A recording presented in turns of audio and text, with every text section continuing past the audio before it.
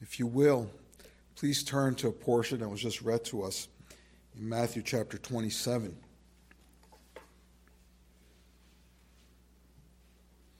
Matthew chapter 27. I want to unpack just one verse there, number 45. We read it in one of the parallel Gospels, but here it is recorded to us by Matthew, the disciple. Now, you'll remember that Matthew was not exactly a man who was interested in the things of God just a few years earlier. In fact, his greatest concern was money. Money, money, money. That's what he did for a living. He made a lot of money. He did it in a very corrupt way. He stole money. He was a tax collector, and he would collect some for the Roman government and then a lot for himself. That was just the way they did it. Until he encountered Christ, and his life was radically changed. And he saw that it wasn't money that he needed, but rather it was a Savior. And he followed Christ. And after 3 years of following Christ, he penned these words. We're looking at just one verse. Chapter 27, verse 45. In regards to the crucifixion of Christ, we read this. Now from the 6th hour there was darkness over all the land until the 9th hour. The account of the cross presents to us several miracles. Miracles that we don't necessarily speak much about, but the crucifixion relates to us various miracles. The significance of these miracles, I think, is something we should ponder. We don't make much mention of these miracles, but we should not be surprised that there were miracles at the cross of Christ. After all, there were miracles at the birth of Christ. How much more should there be miracles then at the cross of Christ when the purpose of Christ is being fulfilled? At the manger, we had the announcement by the angels to the shepherds, miraculously. Of course, we had also earlier, some 9 months earlier, we had the calling of Mary to become the mother of the baby Jesus. And of course, we all know the story of the wise men who followed the star. All these were miraculous episodes at the birth of Christ.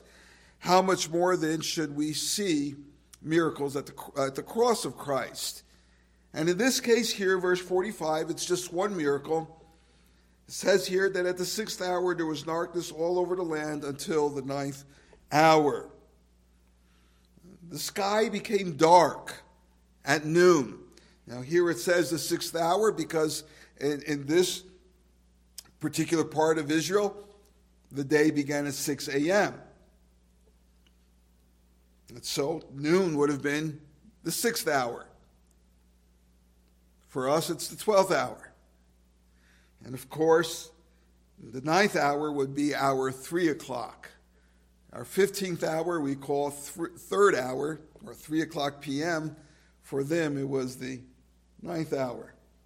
For 3 hours, the skies grew dark. Now, we're all familiar with the skies getting dark. I mean, it's getting dark now. Every day, we see the skies getting dark. The sun comes up, the sun goes down, and the world around us becomes dark. But we are not accustomed to seeing the sky dark at noon on the 6th hour. And a darkness that would last 3 hours into the afternoon. The darkness itself, however, was not truly the miracle. Bad storms can make the sky dark. An eclipse can make the sky dark. But this darkness was different. And there's the miracle in the difference of the darkness. If you were to compare what we see here in Matthew to the Gospel of Luke, chapter 23, beginning at verse 44, it reads this way. It was now about the 6th hour, and darkness came over the whole land until the 9th hour, for the sun stopped shining. It simply became dark. somehow, some way, the rays of the sun were not able to penetrate into our world for 3 hours. At the end of those 3 hours, Christ would cry out, my God, why have you forsaken me?" Well, here we see that the sun stopped shining. We are not going contrary to what we would understand scientifically to suggest that the sun, that star in orbit, simply stopped flashing, but rather simply that the light of the sun did not penetrate into our world. How would people have responded? Well, how would you have responded if suddenly it got dark at noon? Of course, some people were alarmed, for they knew what had just happened to Jesus Christ. They were frightened. Certainly, it must have been a very sobering experience. Suddenly, as Christ is dying, the sky is growing dark, pitch dark. It was a darkness that nobody could deny. Lamps were being lit. Candles were being lit in the house at noon.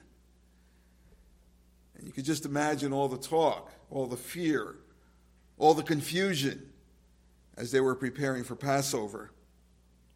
Now, Matthew does not describe the miracle or the response other than to say what we just saw here. He simply states the fact. He makes no effort whatsoever to try to explain it. And I believe that's because darkness is very fitting for the death of Christ. It's very fitting to have a darkened sky as Jesus Christ, the Savior, was being executed.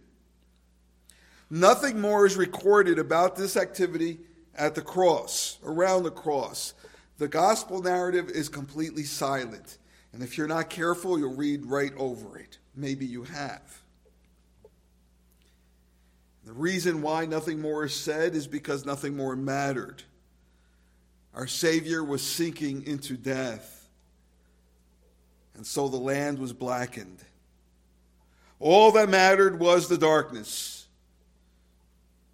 covering up the suffering Christ. Now, Jesus had prayed for those mocking soldiers who stood at the foot of the cross. Jesus had promised eternal life to the man that was hanging to his right. Jesus had looked to John the disciple and said, "John, take care of my mother." The religious community had already taunted Christ. They had already mocked him. Now all that there was left to do was to die in the dark. Now, I think you'll find it interesting that there's actual historical evidence for this darkness. Around the year 200, Tertullian, who was an early church father, he was an apologist, a defender of the faith. Tertullian wrote to the Roman senator Proculus about this darkness. And listen to what Tertullian wrote. "In the same hour, too, the light of day was withdrawn, when the sun at the very time was in its maiden blaze, when it should have been shining at its peak, it became dark. And those who were not aware that this had been predicted about Christ, no doubt, thought it was an eclipse." He writes, "You yourselves have account of the world portent still in your archives. You, Senator, have a record in your own archives of this episode some 180 years ago." Now, if they did not have such a record, certainly Tertullian would not have suggested to the good senator that they did.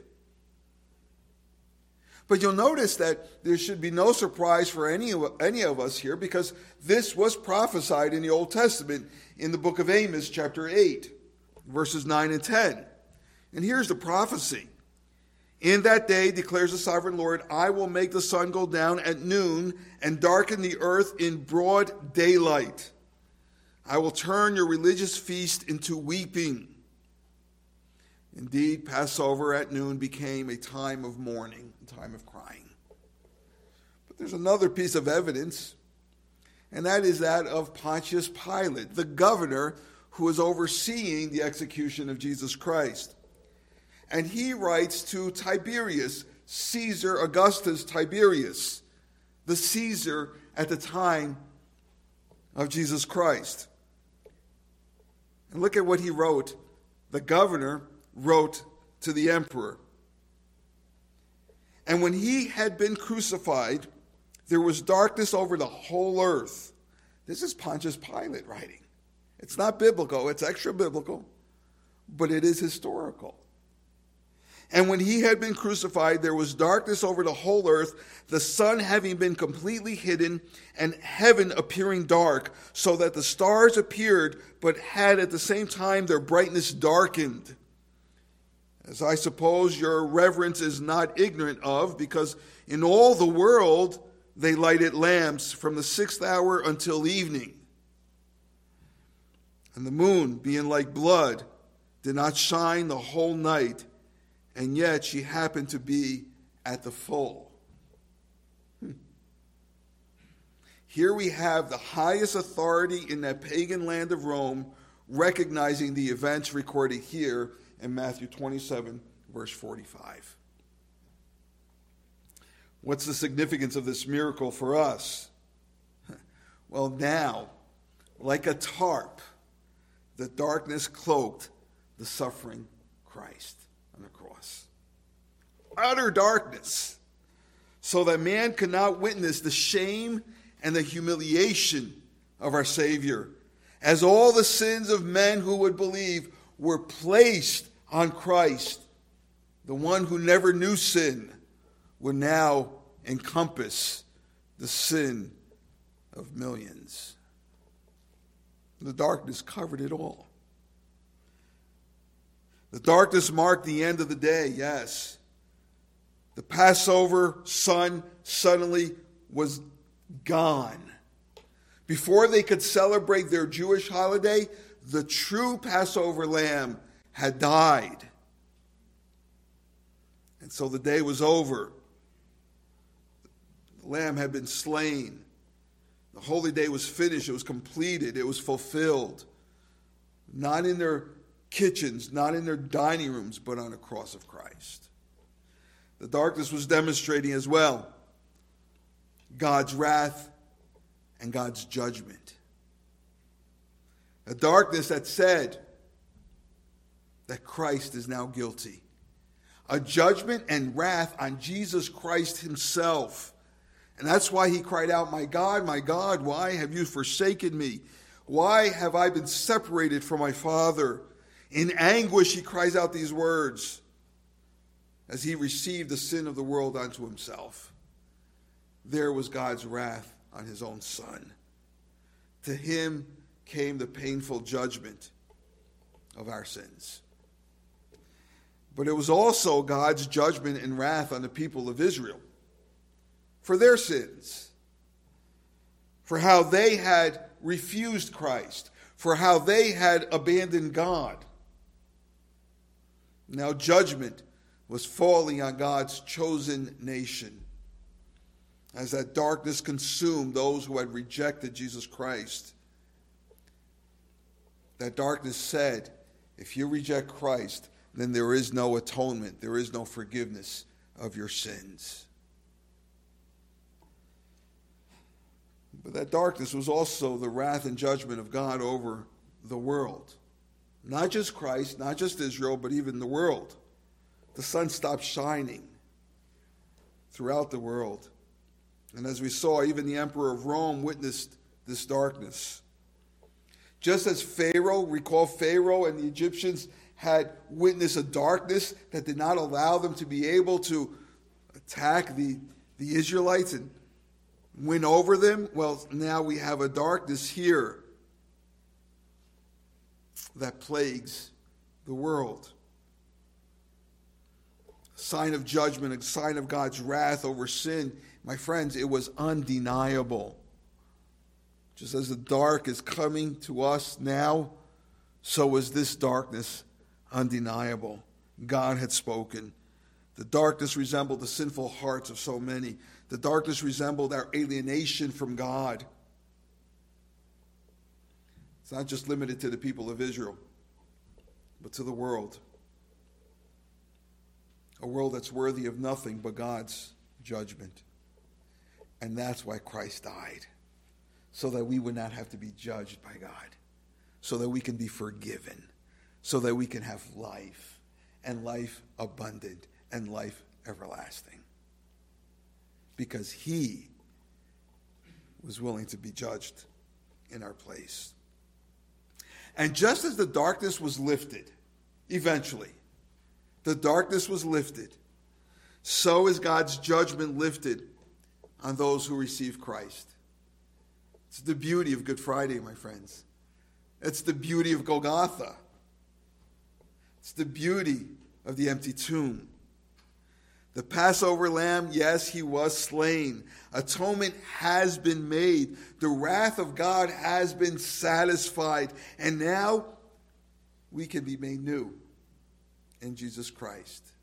We have reason to worship and celebrate. He gives us new life. You realize how many people are looking for new life? You realize how many people we pass from day to day? The car next to us, in line in front of us, in the cubicle behind us. People who are looking for new life, and it's found in Christ alone, by faith alone, because of his grace alone. New life. A life without the penalty of sin, a life without the darkness of sin. That's why we read in 2 Peter 1:4, but a new creation, that's who we are, sharing in the divine nature of God. We are not divine, but we share in his nature because of Good Friday. And for that we worship. The light, the sun, has come back to us. We do not have to live in perpetual darkness. And for that we praise his name. Amen.